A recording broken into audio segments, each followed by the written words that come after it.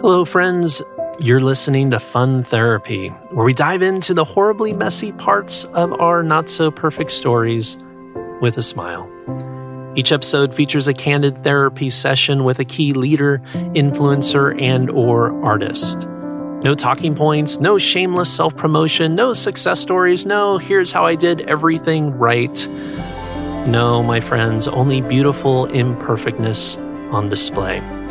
My name is Mike Foster, and you're listening to Fun Therapy.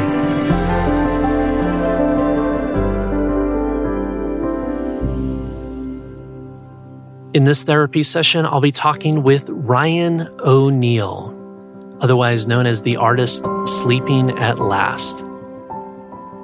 One of the things I love about Ryan is his authenticity and his humility and his willingness to talk about the not-so-perfect parts of his life. It's a fascinating conversation with Ryan. I think you're going to love this session as we dive in to the not-so-perfect parts of Ryan O'Neal.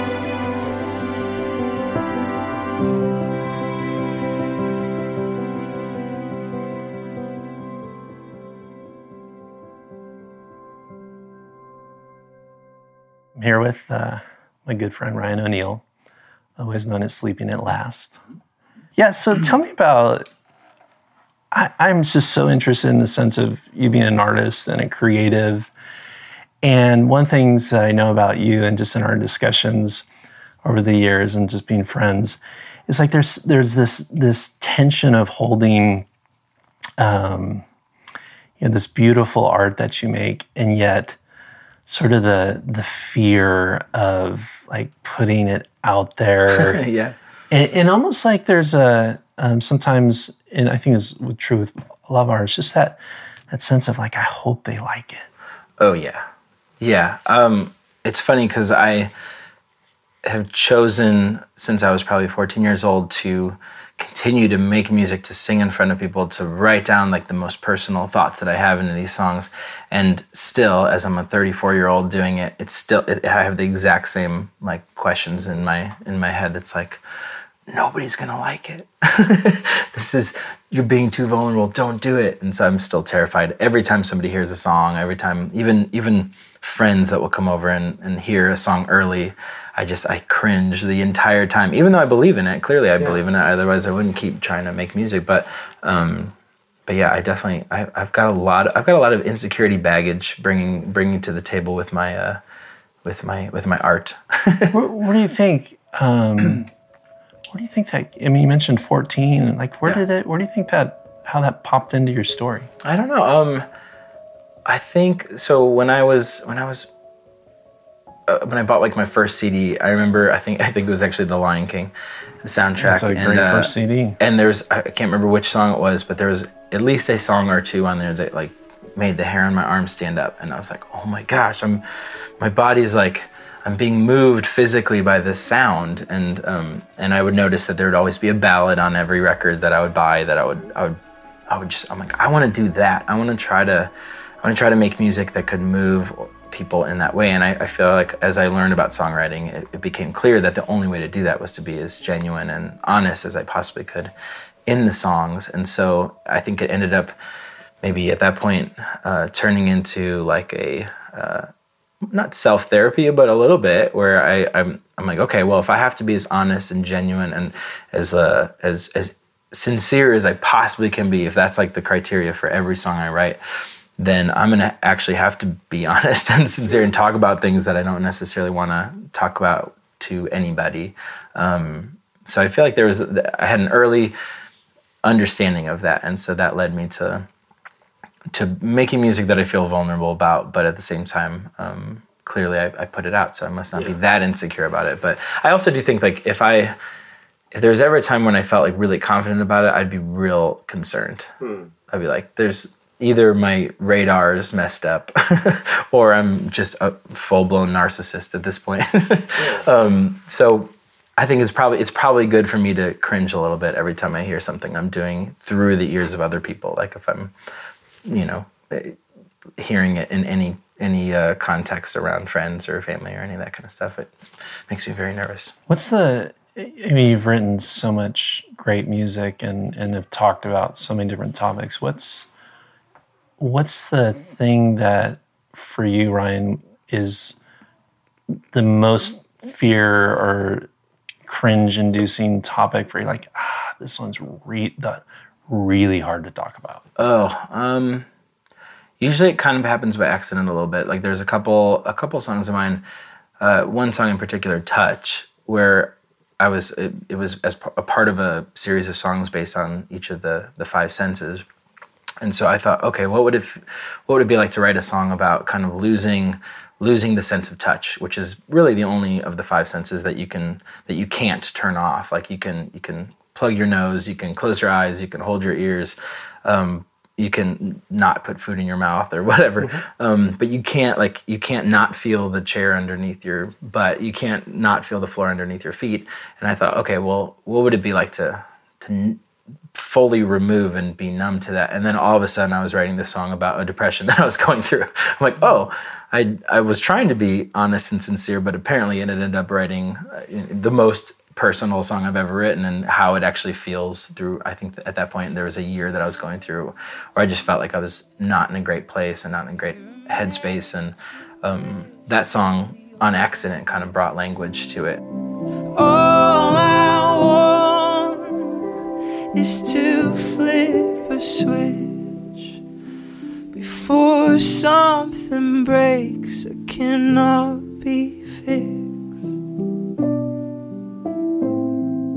Even in the production of that song, I tried really hard to record it uncomfortably too. Like as a producer, I like to get the right take. I like to record as many times as it takes. I like to feel good about it. And if there's something that bothers me, I think this quote, I can't remember if maybe it was Paul Simon that said it, but there's nothing you can't fix in the studio. And so I always have that in my head. I'm like, okay, don't be scared. I can change whatever. I can re-record it. I can not show anybody the song or whatever. But for Touch, for that song, I wanted to record it with no reverb on the vocal. I wanted to record it as like one take. I wanted to record like all these different like rules that like, okay, if this is really going to be a vulnerable song, I want it to be uncomfortable for me to hear always, and I also want it to be uncomfortable for the listener to hear a little bit too. And it's not, I mean, I'm sure I didn't go all the way with it. I'm sure I made sure that it wasn't, I didn't sing the wrong lyrics or things like that. Maybe just a little bit of just reverb. A little bit, yeah, maybe just a touch. So this is called Fun Therapy, and tell me about the depression or that year. What was going on there? I don't really know. It was a year of feeling like nothing bad was happening in my life, and I feel like what a privilege it is to even feel depressed in a year when your life is going great. But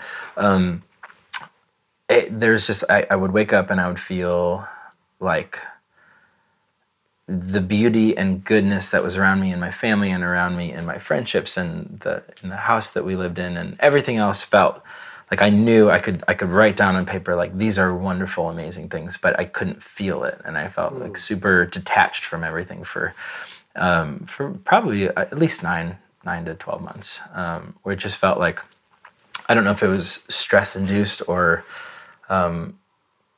adjusting to parenthood, and which was, again, in retrospect, I look at it and I think, oh, like that could not have gone better or more smoothly or more. It inspired 20 songs about it for me, but there's also definitely an adjustment to how I was processing myself and how I was seeing myself. It was a numbness. That's the only word I can come up with without like quoting my own lyrics from from the song Touch. But what are some of the lyrics? I don't even remember. No, it would be when will I feel this as beautiful as it truly is? I know. What is the chorus? I don't remember. It's like a key turning when I have the piano chords in front of me. Then all of it's stringed together, but I can't I can't recall them on demand. So that also is a product of writing too many songs. You're very prolific. So there's a sense of feeling kind of numb and just not in tune with. Yeah, like almost unable to enjoy good around me, and unable to, like, it probably is connected to gratitude. Like, when you know you should feel grateful for something, but you can't show up for it, in the way, I don't know if it's, maybe even as I'm talking about it, I'm realizing that maybe I was going to say that maybe I feel, or I was being hard on myself to not show up, but I think it was literally, I would wake up and I would just feel like, when is today over? Which is really out of character for me and very strange. But it was a year, I got some good sad songs out of it. Hey guys, it's Mike. Just wanted to pop in here real quick. I don't know if you noticed when Ryan was talking about this, where he said that everything was going great, and yet he felt detached from everything, and he could not experience beauty or joy. This is a common, very common symptom of depression. Some other symptoms of depression: sleep changes, anger, irritability, just this sense of hopelessness and helplessness in your story, just a bleak outlook, just a loss of interest in daily activities. These are all clear signs of either you or somebody struggling with depression and should be tackled and dealt with immediately.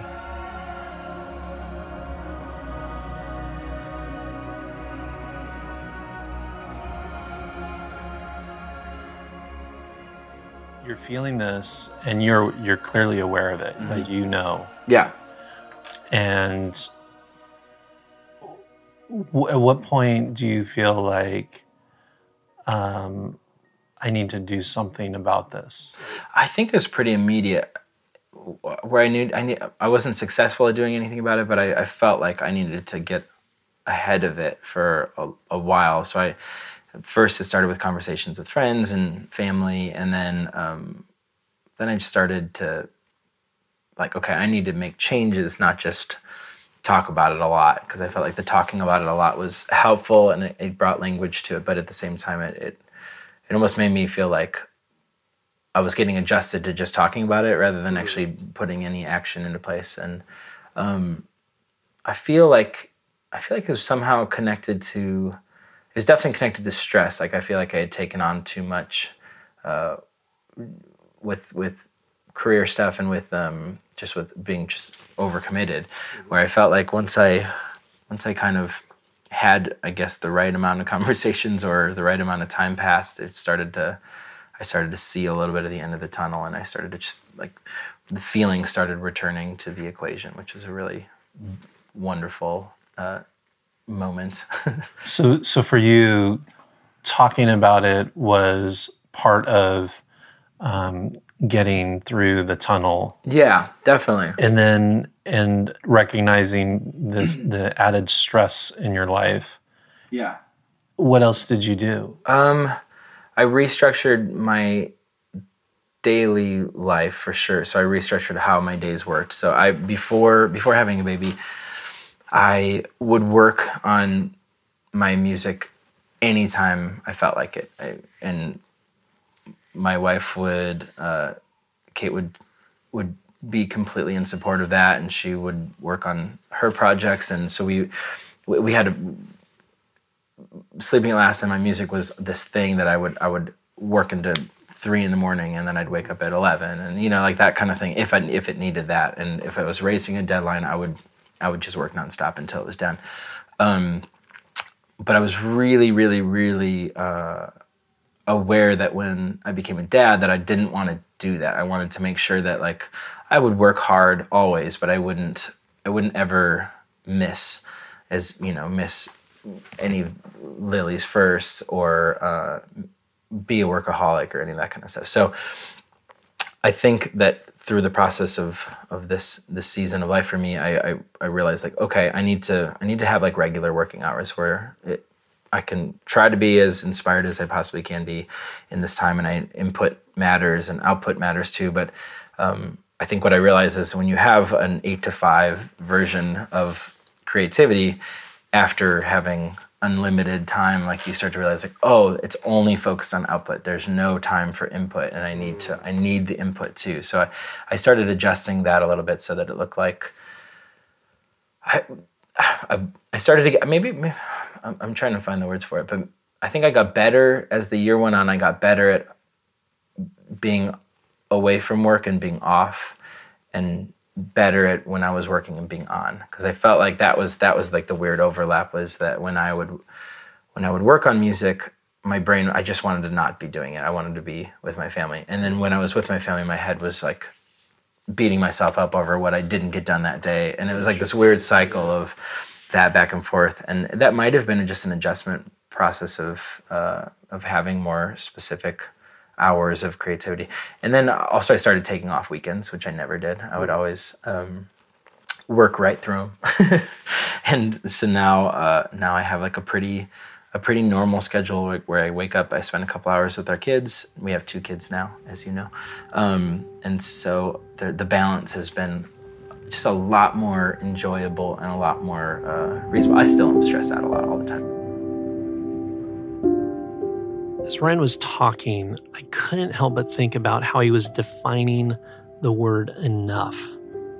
He's trying to do it all, be it all, high excellence, but all of this eventually having a breaking point. And the breaking point for Ryan was not feeling anything anymore. Because when you're trying to live up to a standard that is never satisfied, it feels impossible, it feels hopeless. Life becomes numb in this constant race. Is the natural logical outcome when we have an unhealthy definition of what's enough. And that's why I ask him this next question.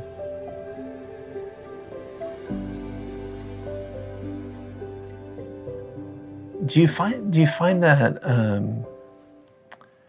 you're critical, like very critical of your work and yourself? Yes. You don't even need to finish that question. 100%. Okay, so tell me about that criticism, self-criticism. Yeah, so I think even through that season, that year of feeling low, I think I was recognizing that, like, not only am I critical of the work I'm putting out, but I'm critical of the work I'm not putting out, and I'm critical of the role of fatherhood I'm playing. I'm critical of the husband I'm being. Like, so there's a lot of that inner voice just cutting me down all the time, and I do feel like that maybe that unplugged some of my feeling sensors in my life. It was just sort of like, well, the only way to numb out some of the voices is to literally numb out. So maybe that's what happened. But I'm very glad that it didn't continue. But yeah, I still battle like the criticism, the self-criticism. And like I said earlier, some of it's healthy. I do think that there's like, I don't ever want to get to a point creatively where I feel like I am absolutely certain about anything, because I feel like as soon as you're certain about anything is the exact moment you're going to find out you're wrong. Yeah. So I feel like with my music, there's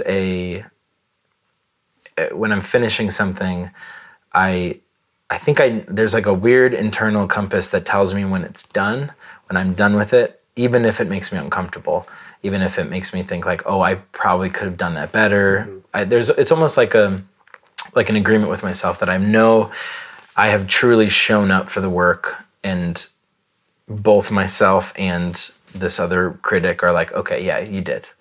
Even if it's not the exact optimal result. Right, because that critic still will always find something to improve on the music. Always. Yeah. Okay, so tell me about the critic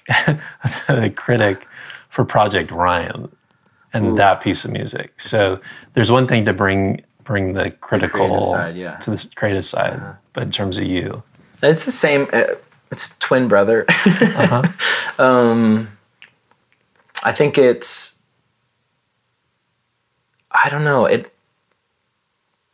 so my identity is so wrapped up in my creativity. And then I think that when I became a dad, I realized like, oh, my identity has to be way bigger than music. And as a husband, it has to be like, what greater privilege in identity to be to father kids and to show them the world, like that's, so I feel like I was maybe the weight of like screwing that up was pretty big, where I felt like, oh my gosh, I've been dreaming about this moment to be a dad like my whole life, and it's here and I'm tired. That's unexpected. That was an unexpected thing. I don't want to be stressed out and tired. I want to show up and be like everything that I had dreamed of being as a dad and as a husband. And when real life happens, then you start to realize, oh my gosh, there's a limited resource of energy and time. And so if my identity is so wrapped up in sleeping at last,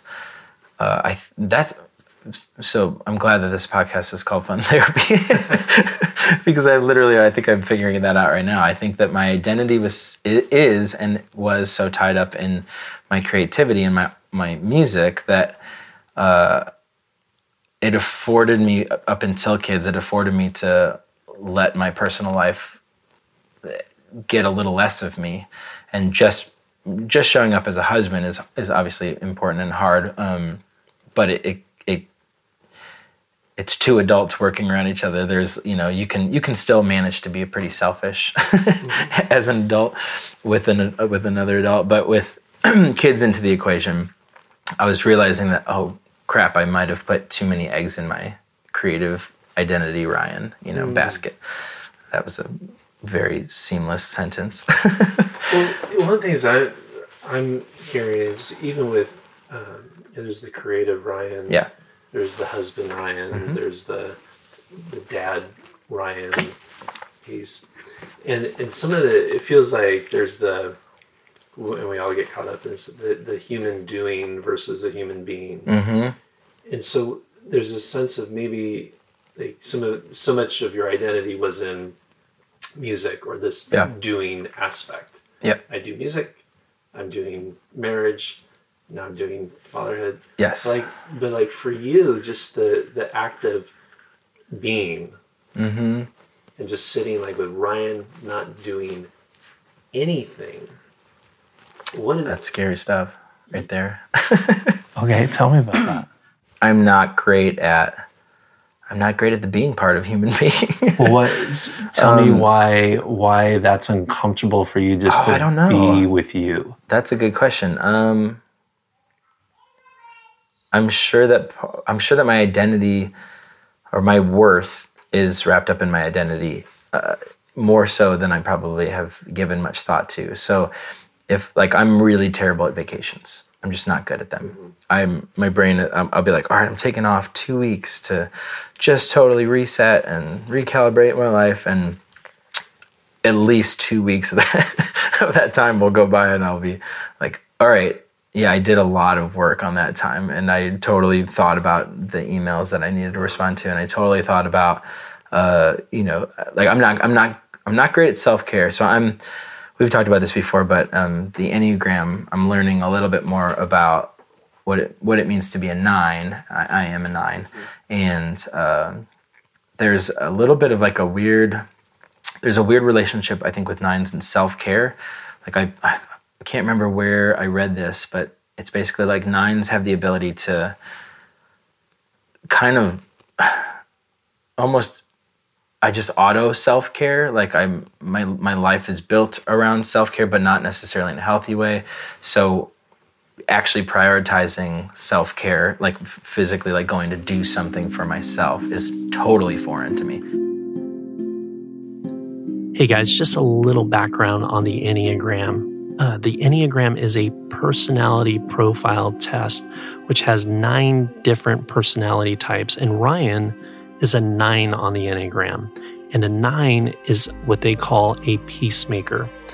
He avoids conflict. He wants peace.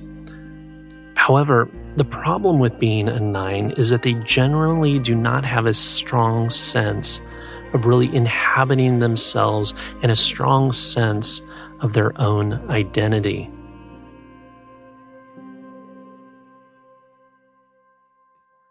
Well, yeah, because the 9, which is the peacemaker, is all about others being happy. It's true. And also avoiding anything that could disrupt that. Yes. And self-care. And self-care just, it almost seems like, well, the people that depend on me, that what are they going to do if I'm self-caring, But at the same time, this is an area that my wife and I have been talking about a lot. Because like when we talk, she'll be like, "All right, I need to go do this thing this week. It's really important to me." And I'm always envious of like it being so clear. Like this thing will help me reset, and this thing will help me get back to zero, or help me feel better. And it's not it's not always 100% accurate or perfect for her, but at the same time, it seems like the action is so it's so direct. And for me, she'll be like, "Hey, you should go tonight. You have a night off. Do anything you want to do. Just like I want you to just take care of yourself." And I will be like, I guess I could like write a bunch of emails, or the human doing. Yes, exactly. Or like probably the closest thing is like, I'm going to go see a movie. I'm just going to do that.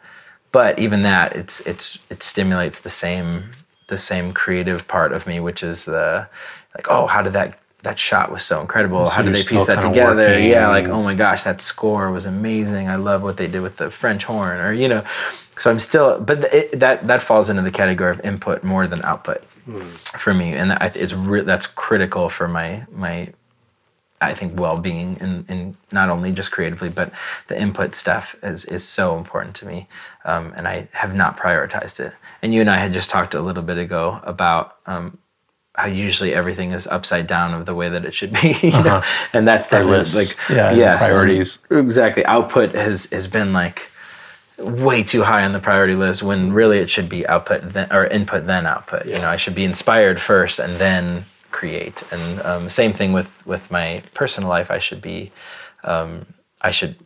soaking it up, not just being a human doing.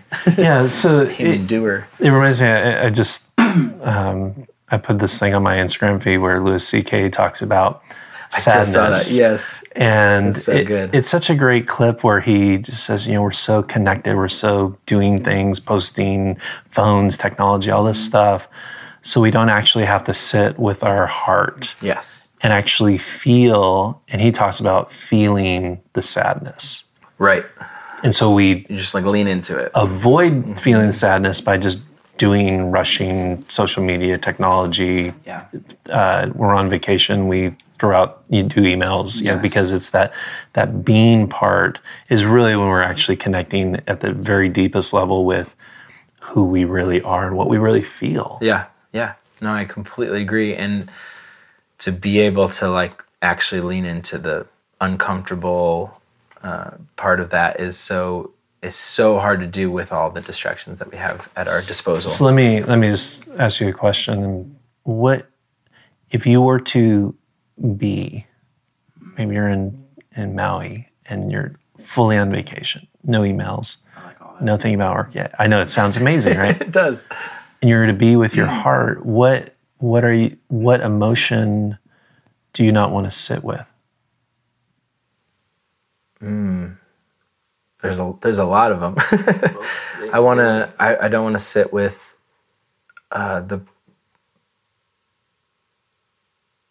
I guess it's the inner critic for sure of being unproductive. That's a big thing, and I know it's a little bit unusual for an Enneagram 9 to feel that way, because 9s usually are a little bit more meandery. So the critic says what about you? Like to sit with his voice says what? I think that if I'm not doing, the critic is telling me that it's not worth being. Maybe that's what it is. There's so much of an importance deep down in my brain on being productive that I feel like when I'm not, I beat myself up over it. So there's a value question in terms of you, who you are, your worthiness, your reason for existing in the world. It's like for some, you're less than. Yeah, definitely. Moment. Okay. Definitely. Yeah. What else? So there's the critic and what he's saying. Yeah, that critic keeps popping up. Yeah, he's pretty loud. He's a loud guy. Persistent. Very persistent. It's a little bit of a broken record. Is there sadness? A little bit, but I'm not sure if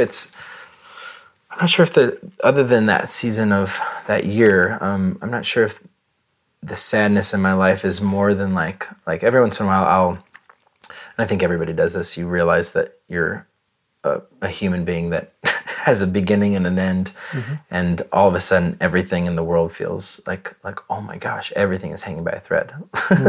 Like I wake up and I think, today I'm going to do this, I'm going to do this, and how presumptuous it is for anybody to make plans at all when you don't know how your life is going to unfold.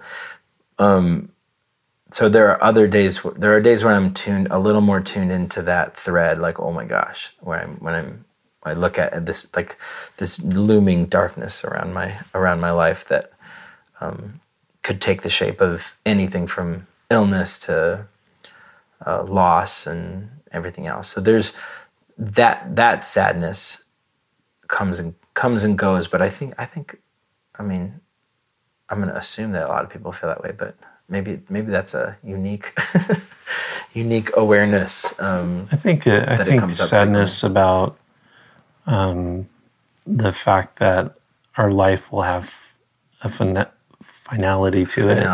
Yeah.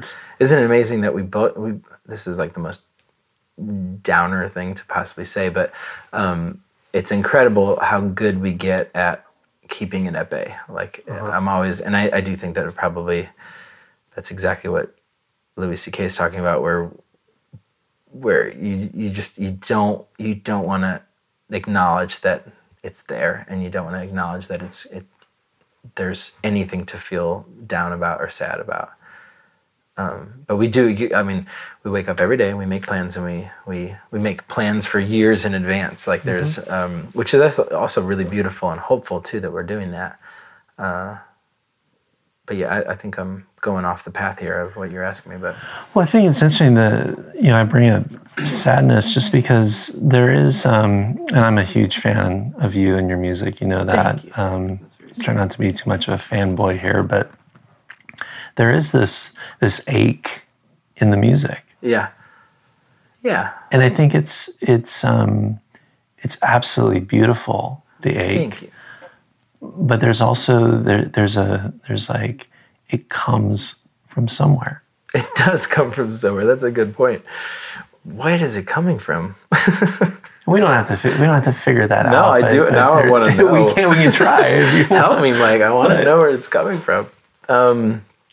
Because I would say that I'm not a super sad person at all, and you know me well enough to know, like, I think I'm definitely able to, and I don't know if that's part of being vulnerable in my music or maybe it's part of a style of music that I like, where it just lends itself to being a little bit more minor key, but. And it doesn't, and I don't think we have to get stuck on the word sadness, but just the ache. Like what? No, yeah. Where does the ache come from? I that's the thing that's crazy to me, is because I have been so fortunate to have this incredible life that I don't know where it comes from. It's clearly, I have great relationships with my parents. I have experienced loss, but in far less than most people I know, and so I don't. Apparently, I'm avoiding whatever that ache is. So I don't know if you notice how Ryan describes how everything around him is so good. Family, his parents, he feels grateful for what he has. But this is the problem with the critical voice that Ryan is struggling with, because he's letting the inner critic define the word enough. He's letting the inner critic define value. And according to the critic, he is never enough. And that ache, the emptiness, maybe comes from that need to be perfect and excellent in everything we do. The feeling of not doing enough will always be there until we say and believe that we are worthy and that we are enough. It could just be the possibility of, the critic is just really causes a lot of hurt. It does, for sure. I would even say, even as you press record on this podcast, I'm immediately thinking of all the dumb things I might say. Like even as good of friends as we are, like I'm always aware of things coming out of my mouth the wrong way or being perceived in a light that is not how I meant it or sounds stupid or whatever. So I do think that the inner critic has been chiseling away for a very long time in my life. And so I'm writing these songs on the Enneagram, not to keep bringing it up. But I finished a little while ago the one song, which is The Perfectionist. And one of the key I guess the word trait, one of the key traits of the one is that they have this really loud, intense inner critic that is constantly saying that they have not done enough or they are not enough to they have to earn love. They have to earn what they get. And I always felt like I wasn't, of all the Enneagram types, like each number has, you might lean into a wing, the number adjacent to you on either side. I always thought, like, I don't have anything in common with ones, surely. But as I was learning about that and writing that song, I'm like, oh, wow, there's that inner critic. Sounds a whole lot like this massive inner critic in me all the time. Did you catch that? Did you hear what he just said? Quote, this massive inner critic in me is talking all the time. That's what I call a nuclear truth in these therapy sessions. That is the purest, most stripped down version of Ryan's core struggle. So it was a little bit cathartic to write from that perspective, and it shed some light on my own inner critic and how big of a role it plays. Because I think I would have said even 10 years ago that, oh yeah, I'm very critical of myself, but I don't think I would ever even know to acknowledge that it's as big of a pulling force or a negative force in my life. You've gotten just so used to it. Yeah, it's so integrated in terms of how you have managed to do life. Yep, exactly. Like it's like an abusive relationship that I'm just like, oh, well, that's just how he is. Yeah, he's gonna rip me apart a little bit. But. And that's a good word for it. It is an abusive relationship. Yeah. And I always found, because I think most people who are listening in right now, certainly this guy sitting in the chair across from you, the inner critic, those sorts of perfectionistic, do better, you're nothing if you're not, creating great stuff, all those sorts of, I think a lot of people can relate to that. Oh, for sure. I always felt like giving it a name or like calling it Joe. It's like, Joe, because jerk, Joe. Yeah, because sometimes in the abstract of like the inner critic, or it's like, it's just it's just part of the thing. It's a mistake. I'm just saying, like, calling it out and saying, like, I hear you, Joe, but I'm not. You're wrong on that. Right. And you need to pipe down. It's sort of like fear, calling it, like, naming fear, and not like, well, I'm afraid of spiders, not naming it like that. Yes. But naming it's like, hey, we're going to call you Mark. Okay, Mark, you're going to sit in the back seat and you're not going to have the final say because, Mark, you're nuts. Okay. Yes. Everything's scary to you and everything's going to go wrong and everything's like, and so, I think sometimes that practice of just getting that clarity and saying, because you wouldn't actually put up with this abusive relationship from anybody else. That's what's funny. Yeah, it's just it crosses lines that nobody else could. Right. Which is a real bummer because I do have control of that because it is me. And we were talking before this conversation about almost the measurement of negativity versus positivity, and I feel like this plays into it too, where I can receive 10 wonderful compliments, and all it'll take is one. I could receive 1,000,000 compliments, and all it would be the one, and I would remember the one negative one. And I know a lot of people experience that too. But there really is something that is bigger about negativity, that is heftier. Mm-hmm. Yeah, it's in psychology, it's the negativity bias, the sense of we're kind of hardwired to receive negativity in a much more impactful way than good things in our life. Yeah. They just land differently. Exactly. And even so, I think I mentioned I did a song for each of the 5 senses, but I also did, basically in the same series, it's all about involuntary human development. And I also did the 4 basic, like, primal emotions, fear, anger, sorrow, and joy. There's only one positive out of the 4 of these, the very essence of who we are. Those are like as soon as you come out of the womb. I mean, Inside Out, the movie, is about all of this stuff too, which is so beautiful. That's one of my favorites. My favorite too. And I'm so excited that my daughter, it's like one of her favorite movies ever. So fantastic. I've seen it 2,000 times. Still love it.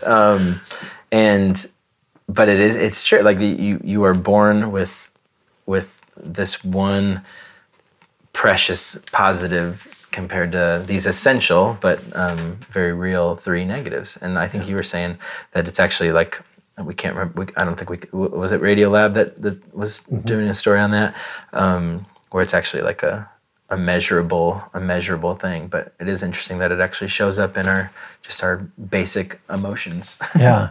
And honoring that, seeing that, again, what Louis C.K. is like, it's okay that it's there. Yeah. It's primal. It's part of the human experience. But. And I love what he said about that you, after leaning into the heartbreak or the feeling that you're trying to avoid, like then you actually experience profound happiness. Yes. That's so beautiful. And I feel like that has happened several times in my life, so it rings very true. And it's a good reminder to continue to lean into it when I feel it. It is funny too. Like I'm very addicted to my phone. I think that's a super rare condition. Nobody but me has Tell that. me more about that. I don't think anybody knows what you're talking about right now. There's just like smartphones are these things that you can just look at anything you want. Yes. You can email. And I tried to play this, and I'm sure there's been variations of this that people do, but it occurred to me we're on one of our vacations, our recent vacation, and I was trying not to use my phone nearly as much as my brain would, continue to push me to. It's just like habit, like scratching my arm or something. And I thought, like, okay, the best way to think of it is, do I like if being on your phone is really like escaping or being transported somewhere else, I should, every time I have the instinct to pick up my phone, I should think, do I want to leave where I am right now? Is what's happening right now not interesting to me and I want to go somewhere else? And if that's true, then sure, then pick up the phone and go somewhere else. Like if I'm waiting for somebody to go to the bathroom outside the restroom or something, sure, then you can disappear. You don't have to be present in that moment. But I found that little practice was like, oh crap, I really don't want to be gone. I want to be right here. This is where I want to be. So I'm still trying to put that into practice. But I do suspect that if my phone disappeared forever, I would be a happier person. I would be a more content person in my life. I do think that the distractions, it's just another way to not like Louis C.K. talks about. It's another way to not have to feel the important stuff that I'm supposed to be feeling. Yeah, it's just another way to avoid being a human being, right? And the human being is really about the present. It's about being fully occupying this moment and feeling all of it, whether it's sadness or joy or whatever it might be. And the escape, And we choose lots of different things where escape takes us out of that present, whether it be our phone or Jack Daniels or whatever our choice of escape might be, work. All of those are great escapes to human doings versus human beings. I'd like to be a human being again. That's a good idea. I like Ryan. I love your music. I love the way you raise your kids. I love you being a dad. I love your relationship with Kate, but I love you as you. And I think the more you feel that and accept that and tell Jack the critic to pipe down a little bit, I think that's it'll be a beautiful place for you just to enjoy and relax and feel the goodness of life and the joy of life, and still have that ache. I mean, the ache is part of who you are. The ache is definitely, it's there. It's a fingerprint. Yeah, but it's important, and it's there for a reason, right? Yeah, and absolutely. Thank you. Thank you. You, I just love everything about you and everything. Your vulnerability in your music, just being your friend is such a gift to me. And thank you for just sharing so real and honestly in this fun therapy session. Oh my gosh, seriously, my pleasure. Thanks for letting me put my inner critic aside for a minute and enjoy talking to you. He was there. He was present. He was present for most of our conversation. But I'm sending him away for a little while. And I love that. He should go away for a while. He should go away. He needs a vacation. He needs a vacation. Jeez. Yeah, send him off to Maui. So awesome. If you like the Fun Therapy podcast, please do me a favor and subscribe. And also, leave a review or a rating on iTunes. It means a lot to me, and it really helps out the podcast. You can connect with me at mikefoster.tv or on Twitter at @MikeFoster. And if you want to see pictures of my fluffy Pomeranian dog and my family and see inspirational quotes for the journey, you can follow me on Instagram at MikeFoster2000. Thanks to Sleeping at Last for providing the music for this episode and, of course, sharing so openly and honestly from his story. Fun Therapy is a proud member of the Relevant Podcast Network. For more shows from the Relevant Podcast Network, make sure to check out relevantmagazine.com/podcasts. Until then, my friends, until the next time that we gather with our not-so-perfect stories, just remember that your setbacks can become your superpowers, and honesty is always the best policy.